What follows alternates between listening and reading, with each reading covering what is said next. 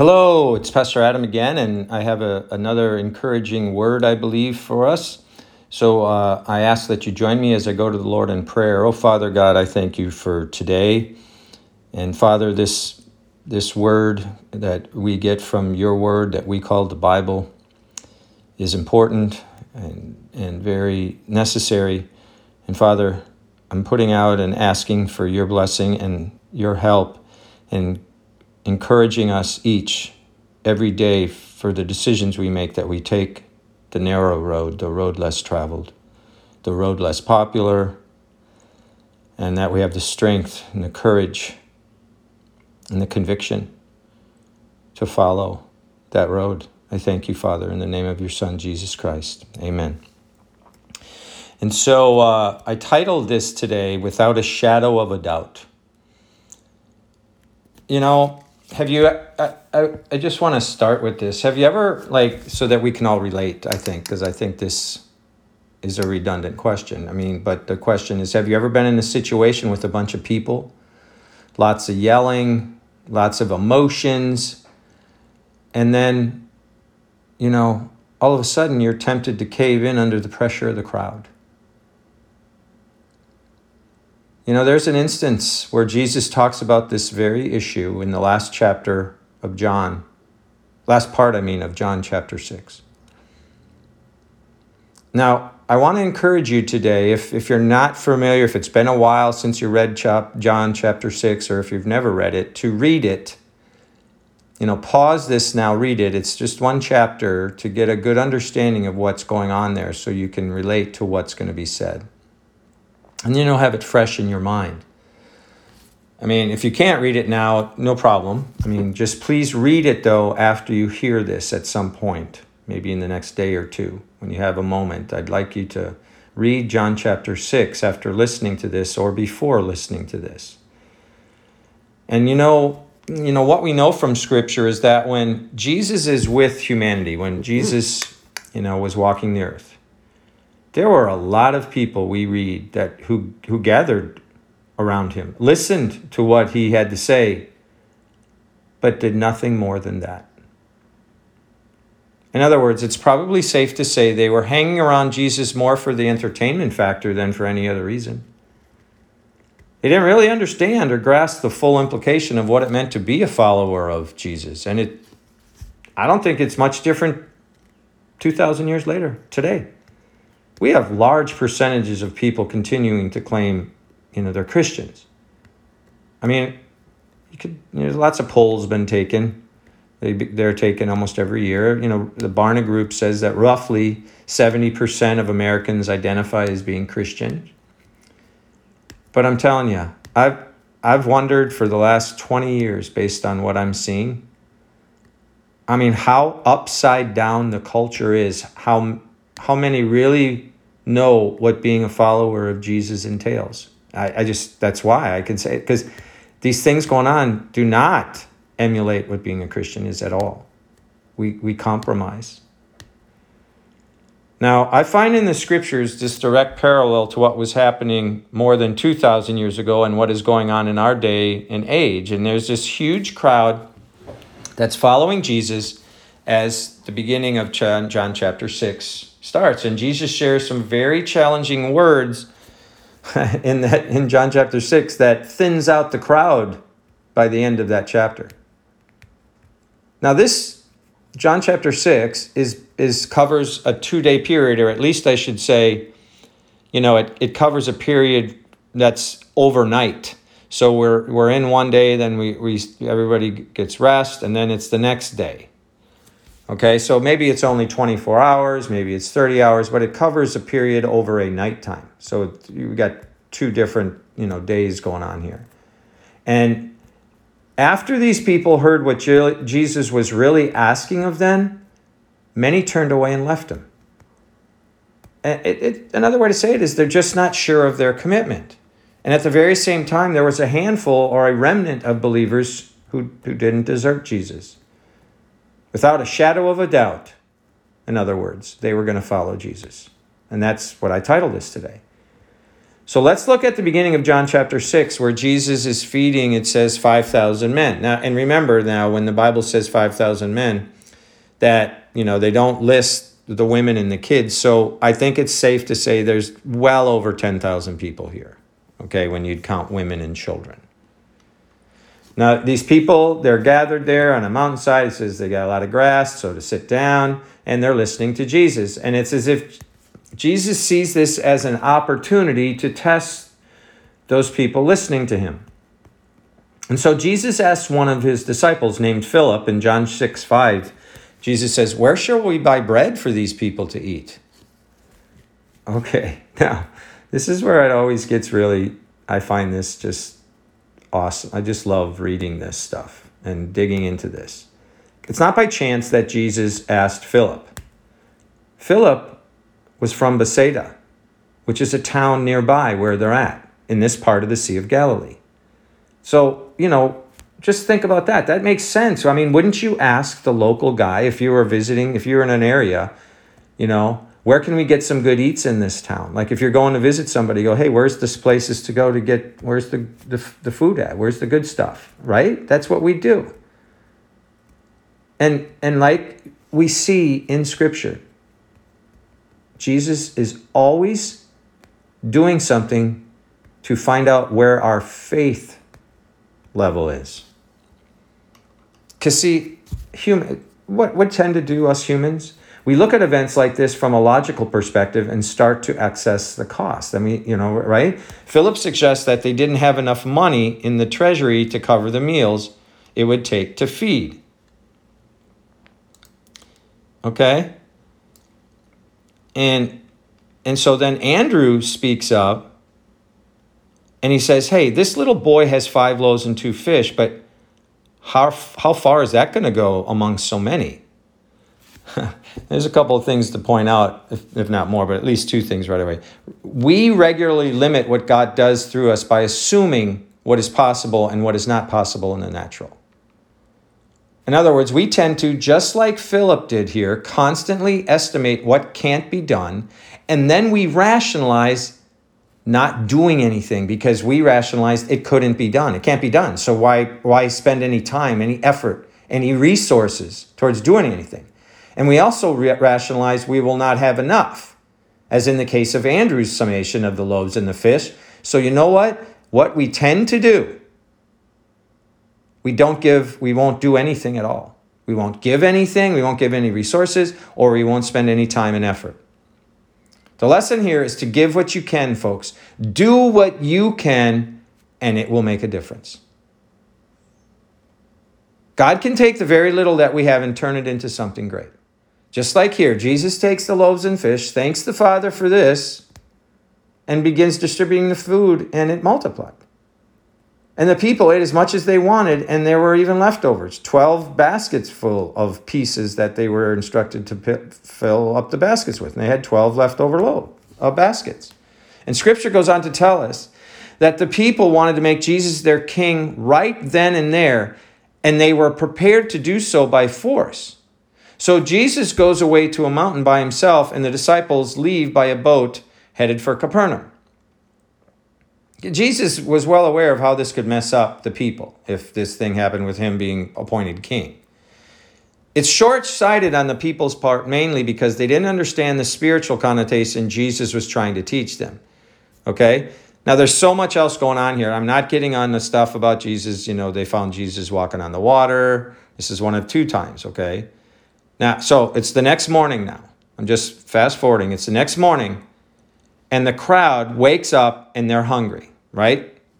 They're looking for Jesus, hoping for a repeat of the previous day's miracle, but Jesus was nowhere to be found. The people discovered that Jesus had also went to Capernaum, so they got some boats and went there and found him. And then when they get there, they say, Rabbi, when did you get here? And Jesus tells them why they had come. John chapter 6, verse 26. He says, Verily, verily, I tell you, you are looking for me, not because you saw the signs I performed, but because you ate the loaves and had your fill. Now, little comment here about when you see verily, verily, or many times in the Bible it'll say truly, truly, or when it's repeated like that, it's it's for a purpose. And the purpose is that it was very much emphasized or it was very loud that Jesus was saying this. So this is like one that we don't want to neglect at all. We really want to pay attention to what was just said. When he says, verily, verily. In other words, Jesus is saying here, let's cut out all this baloney and cut to the chase. You're not here because you believe in me. You're here because you want your stomachs, which are growling, right? And you want breakfast. That's why you came.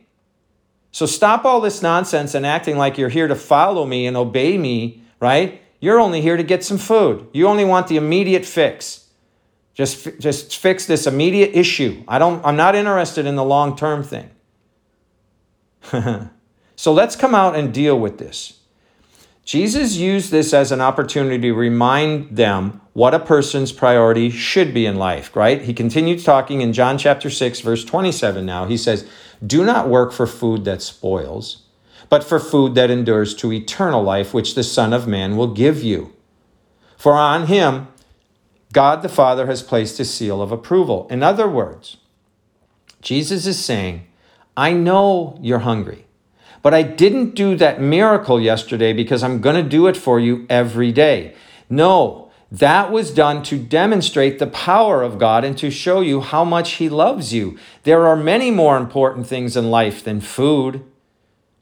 There are many more important things in life than clothing. There are many more important things in life than where you live. There are more important things in life than what you drive. Jesus is saying, please, do not continue to make the mistakes to elevate your material status as the top priority in your life. You know, in another situation in Matthew's gospel, Jesus says this in Matthew chapter 6, verse 25. I tell you, do not worry about your life, what you will eat or drink, or about your body, what you will wear. Is not life more than food and the body more than clothes? I mean, you know, it's a message, it's a theme resonating throughout Jesus's 3.5-year ministry in person, constantly telling people this, wherever he meets. The woman at the well, right? Same concept, same connotations. You want water, but this water, you're going to still thirst. You need to get my drink of me, right? Jesus tells them at the Feast of Tabernacle, and I believe it's John chapter 8. Come to me if you thirst, right? When they're doing the water libation ceremony, the Pharisees they do this every year. The Jews do this big ceremony around the Feast of Tabernacles. Here's another thing to make sure we take away from this. Please don't take away that Jesus is saying not to plan, because we should be planning things. Jesus is saying and reminding us multiple times, don't worry about such things. Jesus is saying, don't be so obsessed with these things. He goes, it's okay to think about clothes. It's okay to, think about food. It's okay to think about the future. That's not evil. Those aren't evil things. But Jesus is saying, don't make them all you live for. But for so many of us, honestly, that's how we live. We have made it our lifestyle and routine to put so much emphasis on what we're going to wear, or what we're going to eat, or what car we're going to drive. And sadly, honestly, for some of us, we get off track, and that seems to be our goals in life. And all of a sudden, right, in a moment, we'll leave. We'll be gone from this earth. And all that stuff will be left behind. I mean, you've never seen a hearse pulling a U-Haul. If you make these things your sole purpose of life, it will be a wasted life. Hey, we just need to acknowledge it and repent of it and admit it. See, in this dialogue, Jesus was saying to these people and to you and me, Jesus is saying, hey, I provided for you, but that is not what it's all about. I want to appeal to a deeper hunger inside of you. The hunger you have in your stomach right now is indicative of a deeper hunger in your soul. It's a hunger for purpose and destiny. It's a hunger for the Father. And Jesus is saying, I will satisfy that deepest hunger you have. But the people weren't getting it then. And today, so many of us still don't get it. I mean, listen to the people's response after Jesus said this in John chapter 6, verses 30 and 31. They say, well, then what sign will you give that we may see and believe you, Jesus? What will you do? Our ancestors ate the manna in the wilderness, as it is written, he gave them bread from heaven to eat. In other words, another way to say what the people just said is, hey, Jesus, you tell us that you're the Son of God. Okay, fine, then do a miracle. Or hint, hint, make us breakfast again. Now, is this thing frustrating to you? Does it irritate you some? It frustrates me because here's why. I know that was a vague question, so maybe you're not sure where I'm going with this. But here's why this frustrates me. These people that we're reading in the scriptures, they actually witnessed Jesus. They saw him, they touched him, they heard him, they looked at him. Jesus is the ultimate example without flaw. These people saw the miracles. They heard his word with their own ears. But you know what? They still didn't believe.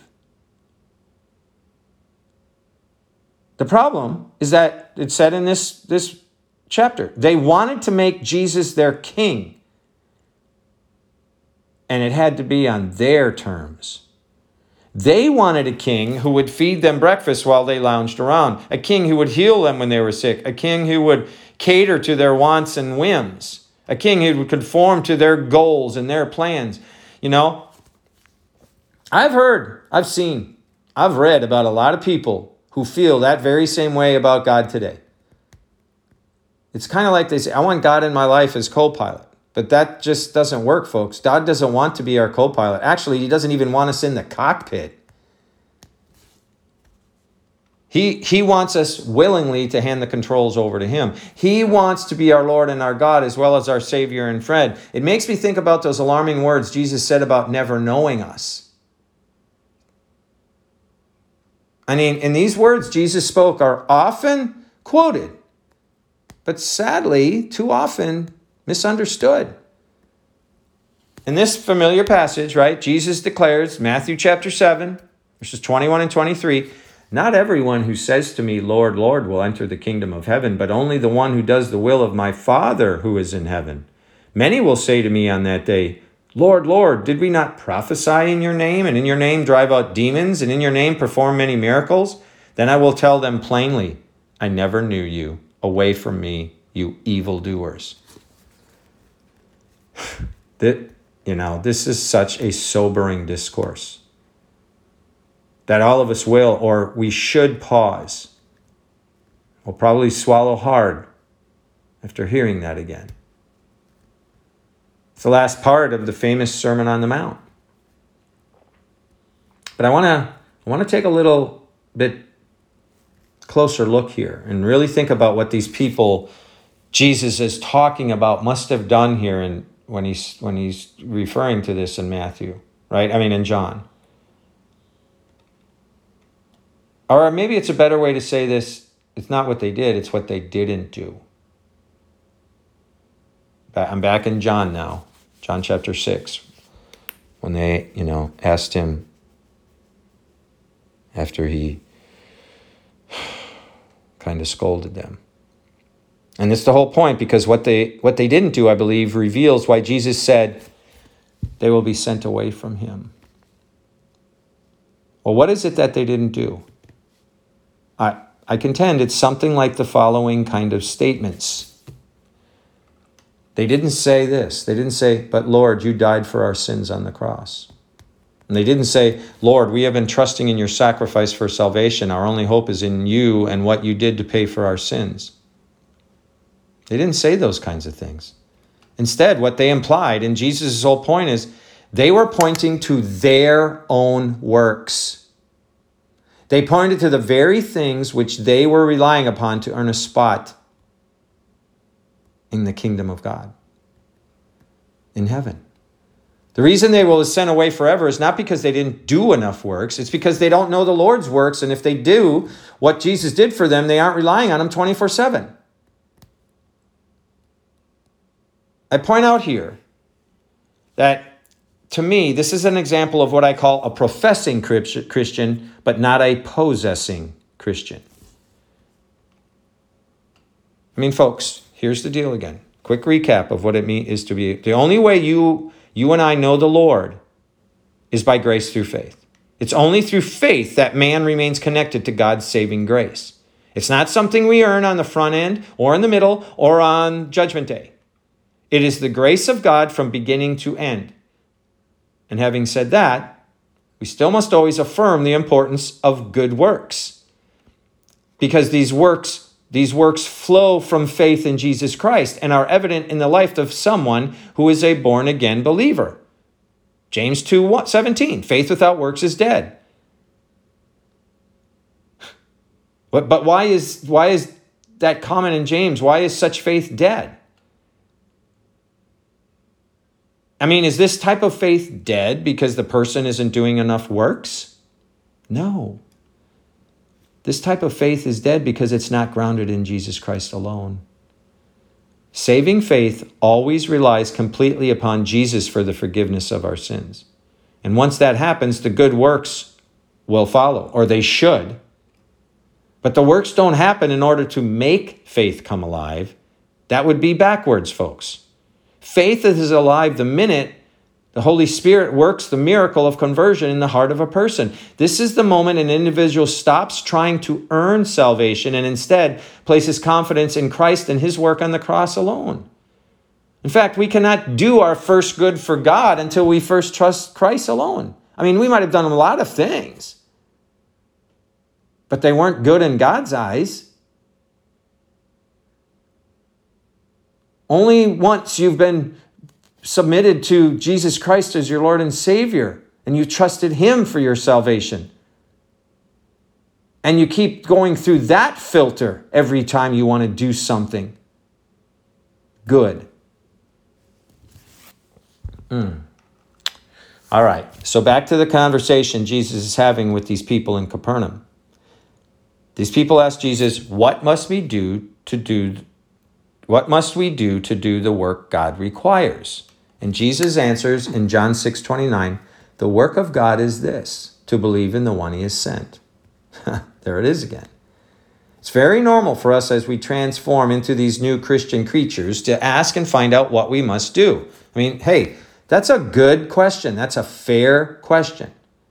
Some of us are likely asking that question right now during this message. Well, Jesus answers that by pointing us to what God already did.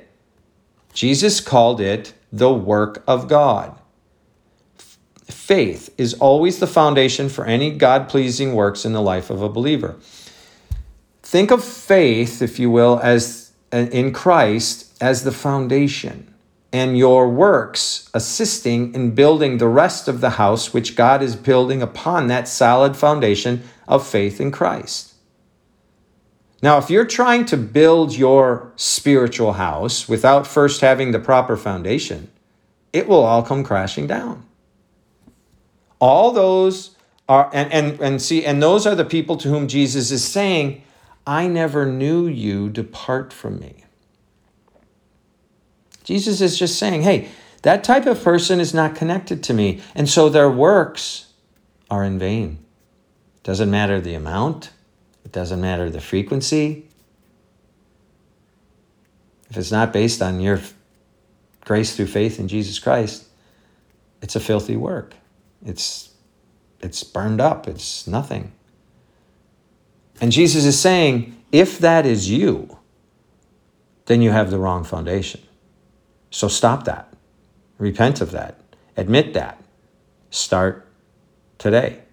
Right? Jesus is more concerned with our walk than our talk, folk. Scripture also says this in 1 Corinthians 3, verse 11. For no one can lay any foundation other than the one already laid, which is Jesus Christ. It's the only foundation that God will accept, people. It was the assignment Jesus left heaven for and came to earth to die for. And the sad reality is many people assume that the foundation in the house is their responsibility, but nothing could be further from the truth. If we attempt to build a foundation in the house, we will fail miserably. And it's that way for everyone. Newsflash, we're all sinners. Romans 3, verse 23. And sinners are not capable of building a house which God accepts, let alone a foundation which God accepts. God must be the author of it in order for it to last. That's why Scripture refers to Jesus as the author and finisher of our faith. Right? So I think what we're getting to today again is, how is your faith? Are you the author of it? Are you the finisher of it? Or is God the author of it? Because for believers, for Christians, God is the only one who not only began a good work in you, but also the one who will bring it to completion in the day of Jesus Christ. So, some well-meaning Christians regularly use Christ's words at the end of the Sermon on the Mount in Matthew chapter 7, verse 21, 23, to push people to do more in order to prove they're genuine believers. But I'm telling you, that's a misguided approach. While it's true that some professing believers are not connected to the Lord, at all, it is also true that the real problem lies with the lack of repentance and the lack of faith. You see, folks, here it is. It's not doing more which is going to fix the problem. Instead, the need is for us to humbly turn to the Lord as we repent and believe in the good news. It's the only way to know Jesus. And then we begin living for Jesus and doing the works he commands us to do, but only after the proper foundation is laid. If you sincerely want to live for the Lord and you are trusting Jesus Christ alone to save you, then relax. Christ is not going to tell you, "Depart from me, I never knew you." On the flip side, go forth in confidence, in the confident assurance of your salvation, and ask God to work through you in sharing his love with others. I realize so many get confused regarding looking at some of these scriptures. One puzzling verse for many is Psalm 51, verse 4. When David says to the Lord, he says in Psalm 51, 4, "Against you, God, you alone have I sinned and done what is evil in your sight." Now that verse has puzzled some for generations, because this passage was written after David was confronted by the prophet Nathan for taking another man's wife, Bathsheba, right? And then murdering the husband, or Uriah, as well as lying about it all. So it's puzzling to people because we wonder, why does David only confess to God? Shouldn't David confess his evil deeds to those people he hurt, to those families? Let's clear something up here. I don't believe David was ever ignorant of the consequences of his actions, nor is he minimizing what he's done to Bathsheba, Uriah, the families involved, and the nation of Israel. Rather, David's admitting that vertical sin, sin against God, occurred first, which then paved the way for destructive horizontal sin against others here on earth. This is an important principle for us to never, ever forget, especially as we consider the topic of personal change or transformation. Here's the deal. Every single sin we do is a vertical sin first. No matter how thunderous or minimal the horizontal implications of it are here on earth. In other words, every single act of human wickedness committed against another human being starts with the heartbreak, with the breaking of intimate vertical relationship with God. Every horizontal sin forgets God's presence. Every sin is actually a quest for God's throne. Every sin replaces the Creator with some created idol. It's somewhere in provision, protection, and acceptance. It funnels into those three things. Everything that we do funnels into those three things. David was able to, take Bathsheba to bed because in that moment he didn't care about the presence of God. David was able to order the murder of Uriah because in that moment he believed he was the ruler of all things. David was bringing unspeakable pain to other families because in that moment his idol of pleasure was more important than the people to whom he was called to protect. So likewise, when we sin, we are always breaking vertical relationship with God. We're always creating a mess in the situations, the locations, and the relationships of everyday life. And we do this as if God is not even in the room. We do it as if God doesn't notice what is going on and we can hide it from him. So hearing this, I hope we desire to change. I hope we desire to transform and follow Jesus without a shadow of a doubt. So if every sin is vertical before it's horizontal, then the following must also be true. Personal change must take place vertically before it ever takes place horizontally. In other words, if we want to see lasting change in our earthly situations, in our earthly relationships, right, in our earthly locations, then we've got to start by seeking a change in our heavenly relationship. I encourage you today, confess that you're not always aware of God's presence. Confess you don't joyfully submit to God's lordship. Confess you regularly pursue your idols more than your Savior. And in the midst of all of your confession, take heart. Because your sin is the result of a broken relationship. Your hope for change is only found in a restored relationship. That's why Jesus was crucified. It's only through the gift of adoption into a restored relationship that we find what we need to experience life transformation, to experience victory over sin. We need a greater love for Jesus than we have for ourselves. And Jesus' divine grace is the only thing that has the power to produce that kind of love in all of us. God bless you all. Goodbye.